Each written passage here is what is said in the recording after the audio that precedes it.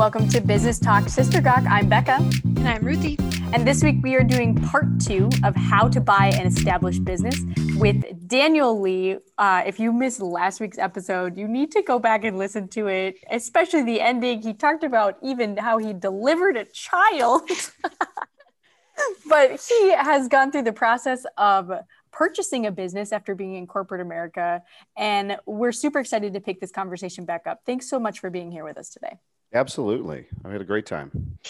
Yeah. So our first question this week is, how did you go about talking with the business owner when you were matched? You went to the broker and now you found something that, okay, you potentially are interested in. So that's great. So last week I mentioned this book by Walker Diebold called Buy Then Build. And this is the second most important piece of advice that I received.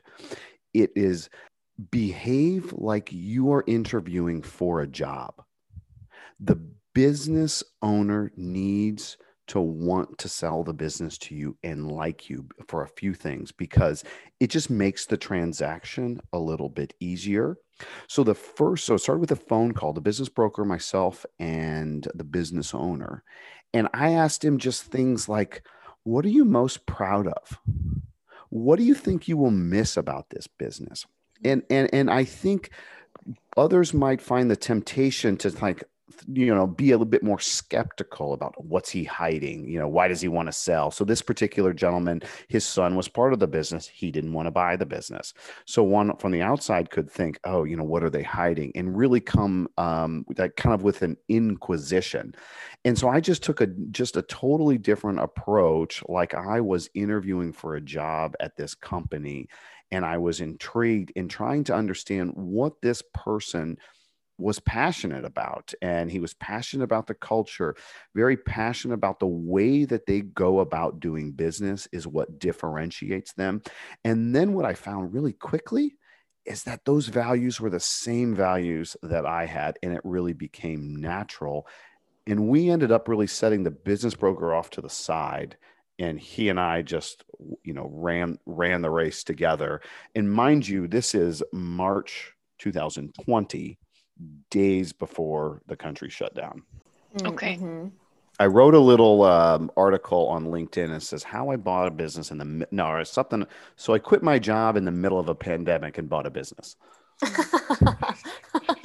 Little did you know that the home exteriors would just explode during that time. I talk about that all the time. We are sitting in different rooms. We've got, budgets. I don't want to overlook. There are a lot of people out there with very difficult circumstances, and there have, been layoffs and things. But I think the market that we serve is really doing pretty well, and they're using their home differently. The budget is different. Folks aren't going to Disney World. The childcare budget is a little different with kids staying home all last year, and they've been sinking that into their homes. Not to mention the home values have been incredible. So that was a little stroke of luck. Okay. So what did you need to know before considering putting in an offer? Like you talked with him and everything, but what did you kind of have to have in writing, and what made you feel comfortable to move forward? You kind of talked a little bit about that, but more logistically. Yeah. So here's the biggest, I think the scariest thing, or that's not out there. There's something called a letter of intent, and that's what you would call your offer. And the letter of intent is just a sketch out of what do we want the terms to look like. And there's nothing really binding in it other than a few factors. There's an exclusivity, like you're only working with me. There's a non-disclosure. He won't talk about the offer with anybody. I won't talk about that he's selling it with anybody. But the numbers are very loose. And in my situation, this business had been up for sale. And at the 11th hour, literally a week before closing, it fell through because of the buyer. And so when I walked into the business broker, this thing really had just fallen through, and he picks it up off the floor and says, hey, this isn't out there yet, but take a look at this. And so what you need to know before considering putting in the offer, for me, number one thing, is there a role? Can I add value?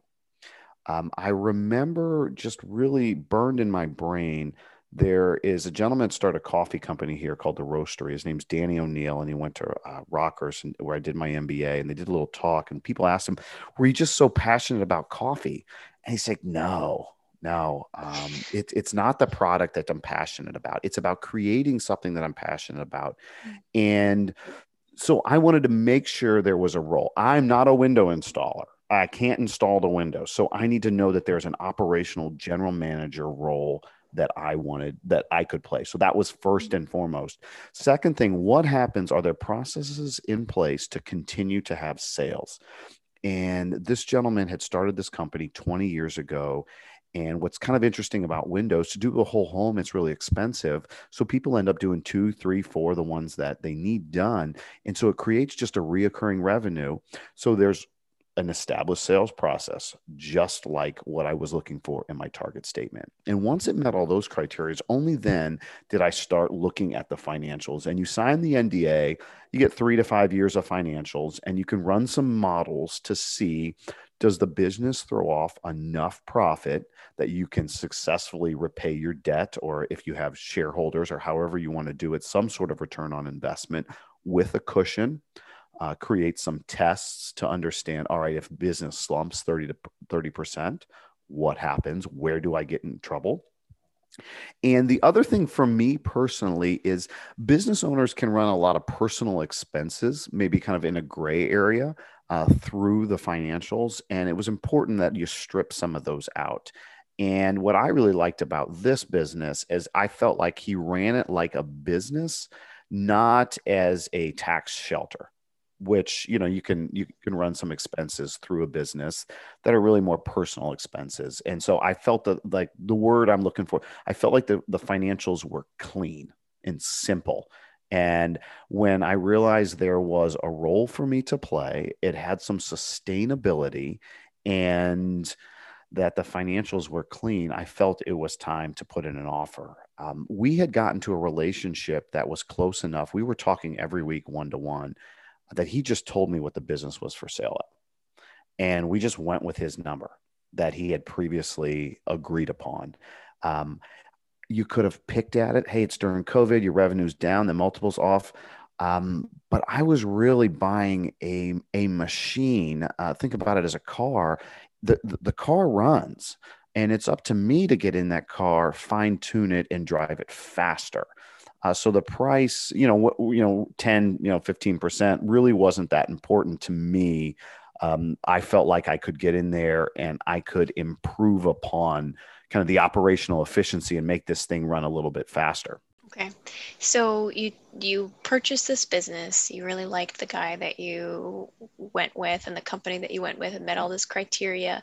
Now talk to us a little bit about how you transitioned into that role of leadership. How did you help ease your employees, now surprise employees, maybe not surprise, maybe they knew, but how did you ease into that with gaining their trust and whatnot? So first thing, I spoke with the owner and I said, hey, I'd like to have, how do you think this should go down? Because he'd worked with several of these employees 10 plus years. So they've been around a very long time. And the part of our asset purchase agreement, APA, was was going to stick around in a sales role for 30 days and then provide some consulting for the next 60 days. So there was a time when we're both there. And so we sat down and sketched out, what are your duties? What are my duties? Who comes where, when? So he wanted to divulge the news to our 2 project leaders first.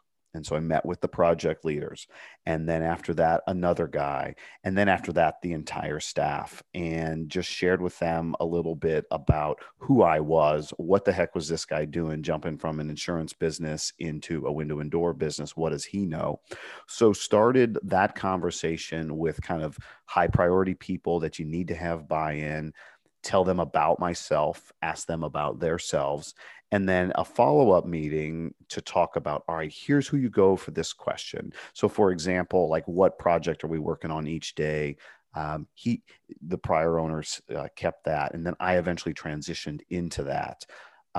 Do we, expense questions, things like that. So we tried to answer what questions would be on their mind and how it would impact them.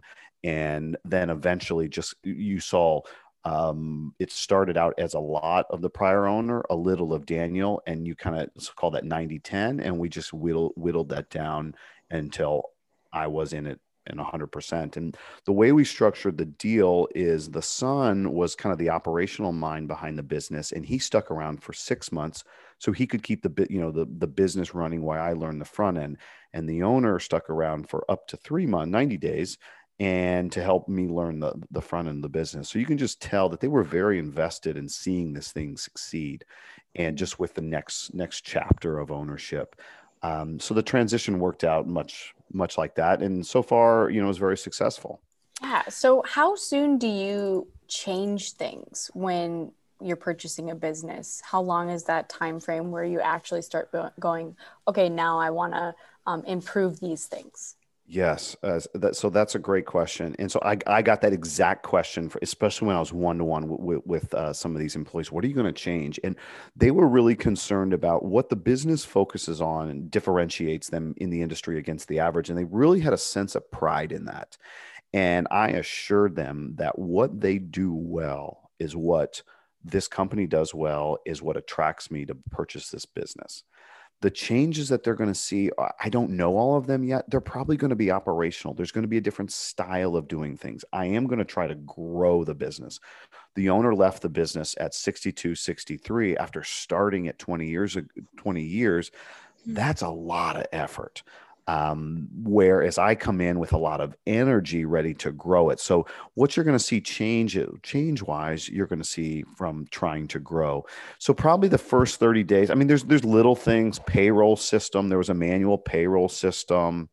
Probably 90 days, I started to implement some inventory checklists just recently. So we're 6 months in. We're on several paychecks of entering your time on your phone instead of a paper paycheck, time card, things like that. So I would say, I tried to phase it in, every 30 days or so, but I didn't do much change at all in the first 30 days while people were trying to get to know me. And one of the things that I think I've heard just feedback is, as a new owner, white collar guy, I haven't done a day of real work in my life. I spent time out in the field with them, learning what they're doing. I stepped out on a scaffold one day just to see what it was like to be out on a scaffold, and it freaked them out. Like, what are you doing out here? And it's, well, I'm asking you to get out here 3 stories high. I mean, I gotta know what it's like. So that, trying to understand them at the level where they're at, I think is really beneficial. And I think that's just a leadership lesson. That doesn't have anything to do with this particular role, but I was really sensitive to, I was always in a knowledge-based environment, where this is more a hands-on produce something environment. So I'm stepping into something, at least from the outside looking in, that I have no idea. I personally would simplify it to say, look, it's just people working together to produce an outcome. I know a lot about that. Okay. So how did you navigate, you mean you're out there on the scaffold, clearly people know more than you. So how did you kind of navigate that, almost like a power vacuum, and dealing with people who have more experience in the industry than you do? Well, that I think is a lesson you learn as a leader, and you don't need to be the person with the most knowledge. Perhaps you need to be a person who can analyze. So as we talked about in our last podcast, is my strength is strategic. I can take a bunch of information, synthesize it, ask some good questions, and maybe you come up with an idea. So I've never felt like I needed to have all of the power or the information. So that I'm always asking questions. How would you guys do this? What happens here? And it's taken me a long time, and they've been very patient to repeat the process over and over. And I'm sure I've asked the same question. And I usually preface it, hey, can I ask a dumb question?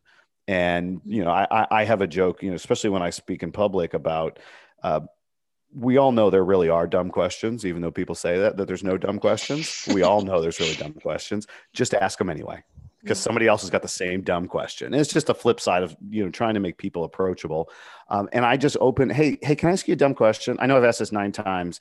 And as long as I'm willing to learn what they do, then people just have been very, very gracious. I feel like even in my prior role, whether it was the same situation, I would lead a claims organization where we're taking a $2 million case to trial. Yeah, I'm responsible for the department, but I don't know anything about the motions and the people that are handling the nitty gritty technical details. But spending time to learn and care and help people know that their job is important. Yeah. So I have a question. I think that you have a lot of discernment and when you're talking about asking dumb questions, whatever, but like when somebody maybe doesn't have a lot of experience in evaluating these kind of things, or maybe hasn't done as much research as you have, how does a person know to evaluate the integrity of the business owner who is selling? What impacts your decision process in that and figuring out if it's going to be a good fit? Because I foresee that being an issue for some people when they have that letter of intent and all of that. Yeah. So I guess maybe what I would say, so I've had the great opportunity of having 15 years of corporate experience, great mentors, a sandbox to try things. If you are doing this in a little bit earlier in your career, then the number one thing I would encourage you to look for is consistency. There's a book called The Leadership Challenge by Kouzes and Posner. And I'll always remember they use the acronym, do what you say you will do. So DYWD something. Look for the congruence of a person's rhetoric and their action. So what does the person say? So like, what does the business owner say? What does the business look like? So I looked at all of his reviews online. What are they saying about, what's the public saying about him? So I'm looking at that. And then I'm trying to evaluate the same thing in the financials. Does what he say is valuable is exactly what comes across? You don't really get a chance to talk to the employees. So I didn't talk to employees till about a week before, till we felt the sale was certain. And that's going to be pretty normal for a small business. In my understanding is you're not going to get to kick the tires and evaluate it. But there's a lot of other subtle things that you can see to determine is this person's, what they say is congruent with their actions. And that's what led me to develop a sense of trust. Okay. And so you're coming at this with 15 years of experience and you're more established in your career and as an adult, honestly, and all the things that you've done. What would be the perfect time to start looking for a business to buy, whether that's in relation to age or experience or interest or whatever? What would be the perfect time for someone to start looking into that? Well, I guess what I would say the advice is once you understand where you want your end to be, and if a business is the vehicle to get you to that end, then it's time. That could be at 22. That could be at 40. The flip side of me being established, I have learned to live on a corporate salary and my life is structured around that. So there's much less risk that I could take. If I'm 22 without dependents, without a mortgage, without all these other things that you build up in your life after a course of 15 years, there's more room to take a risk. And so I was able to experiment, have successes and failures in corporate America. If a person wanted to do this at 22, you just have success and failures at the same point in time, and you might just start smaller and less risky, I guess, so to speak. So what happens if it fails? How do you reinvent yourself? If you get knocked down when you're 23, gosh, there's just a lot of time to go forward. So I feel like as you're younger, there's a higher margin of error.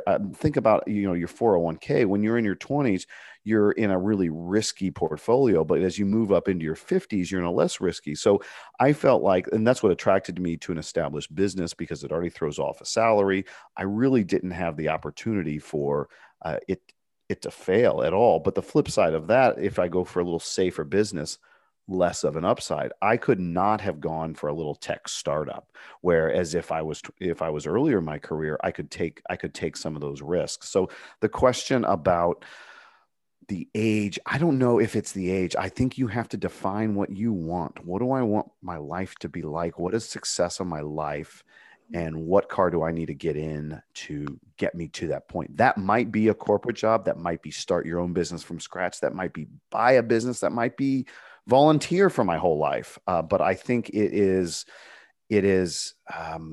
would be different for everybody. Yeah. So if you were to do this again, what would you have done differently? Oh gosh. One of the realizations that I had when I was in my sales job, talking to small agencies and other businesses, I was like, what's the difference between me and them? I talked to this, this lady that started her own business, and I was like, gosh, why can't I do something like that? And I've got all this training, I got all this good stuff here. There are certain things that I could point out that maybe the business could do better. So I feel like what people that have gone before me had, they either had the confidence in themselves to take the risk on themselves, the belief in themselves. So I think I would have. I mean, I'm not sure how I would have done it, but I would have liked to have done it earlier, not drastically earlier, but maybe several years earlier, and just had the confidence that, a business owner, just a regular person out there hustling, trying to make things work. So probably do it over. Might try to do a little bit earlier then. So I think I bought it when I was 41, just after 41. My birthday's in August. And so perhaps sometime between 35 and 40 to allow myself to build I still had a good set of training. Okay. What tools and resources would you recommend checking out for someone who wants to prepare to purchase like an existing business? So there are definitely that Buy Then Build book. Without question, I think that is a really good piece of if you could follow it like an instruction manual. There's another great book out there. I don't remember it, but it's a Harvard Business Review book. If you search for how to buy a business, Harvard Business Review, it'll talk about that. Those two things are really important on the technical elements of where do you go and find it. And there's some in the Harvard Business Review book, there's some really interesting strategies like creating a search fund, going to get investors. If you have a business plan, you go start talking to investors and they will start to back you. And I've heard people say it, but there's no shortage of capital out there. There's just shortage of great ideas and people willing to go chase them. So if you can find that idea or find exactly what you want, if you're willing to put in the effort, there is capital out there to help you do it. Wow. Well, thank you so much for being here with us today. We have really enjoyed our conversation with you. If you guys missed the last episode, we talked about how Daniel sounds a lot like Tom Hanks. And Becca That's what I think anyways. We should have a vote. We should have a vote. How many people think he sounds like Tom Hanks? We'll how many people think he just sounds dumb? Those will be the two options. Yes.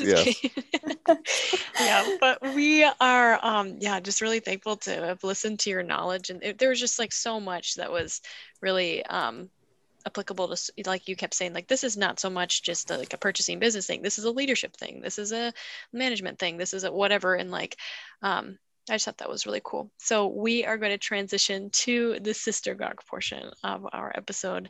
And this week, I am going to tell a story about a time when I flew by myself. Yeah, you're going to think this one's a little weird. So, and this is before COVID too. So this is even more like social shaming. Like, okay, go ahead, Ruthie. So I was flying by myself. It was my senior year of high school. And I was sitting next to this elderly couple who were sitting to the right of me.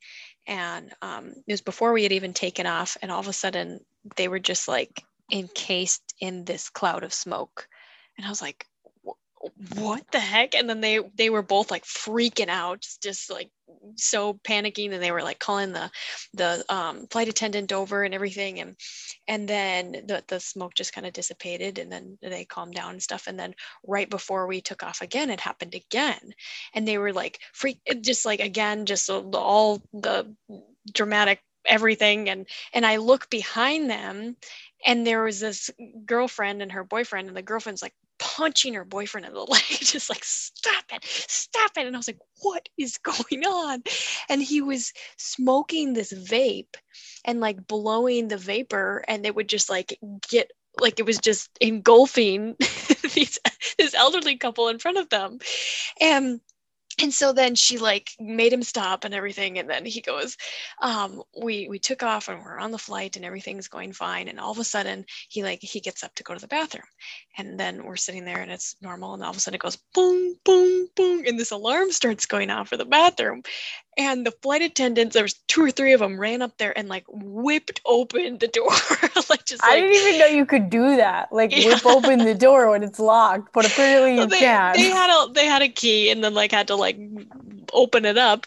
And then he was just standing there and she was like, "Sir, were you smoking in the bathroom?" And he was like, it's like, no, I wasn't. She's like, "I need you to be honest with me." He's like, the alarm went off, and like, he was like, "No, I didn't. And he was like, "Did you flush it down the toilet?" And he was like, "No." And she was like, "Do you realize?" And okay, to be honest, she probably did not handle this very well at all, because everybody around him was like freaking out, because she's like talking about, she's like, it could be a really like a health hazard for the entirety of the plane. Like, she's like, "You cannot like flush cigarettes down the toilet." And he was like, "It's just my vape. It's just my vape." And then she's like, "Give it to me right now." And he's like, "Well, am I going to get it back?" And I'm like sitting there, "Are you joking? Like, just give it to her. This is really what you're concerned about?" She's like, "Sir, you could be facing a $30,000 fine." That's like a federal offense. Don't you read the signs? Yeah, it says it like everywhere in the bathroom too. Yeah. And so then she like takes his vape and he sits back down, and his girlfriend is just like enraged and sitting there just like doesn't speak to him for the rest of the flight. And then we leave like the plane and everything. Well, we meaning me and the other passengers, not them. Ruthie's just like, "Let's be best friends." No. I stuck it out with them. I stayed the long haul. Just kidding. So I leave and I'm sitting in the airport, and I was waiting for Becca and my other siblings to pick me up. And it was like probably like 2 hours of sitting there. And right as I was about to leave, then he and his girlfriend come off the plane. And I was like, oh man, like they were detained for so long. And she's probably like 20 feet ahead of him, just trucking, like her arms are crossed and she's going, and he's just like hanging his head, walking behind her. So well, did he get his vape back? That's a good question. That's what I want to know. I'm surprised they weren't like escorted by like U.S. Marshals or something. Honestly, oh man. Well, thank you for joining us this week, Daniel, and thank you guys for tuning in. If you enjoyed this episode, you can find Daniel at, what's your website? Windura.com. Yep, windura.com if you want to check us out. And if you want to connect with me, best way to do that would be find me on LinkedIn. I'm Daniel G. Lee on LinkedIn. Yeah, and if you enjoyed this episode, give us a review on Apple Podcasts. Have a great week.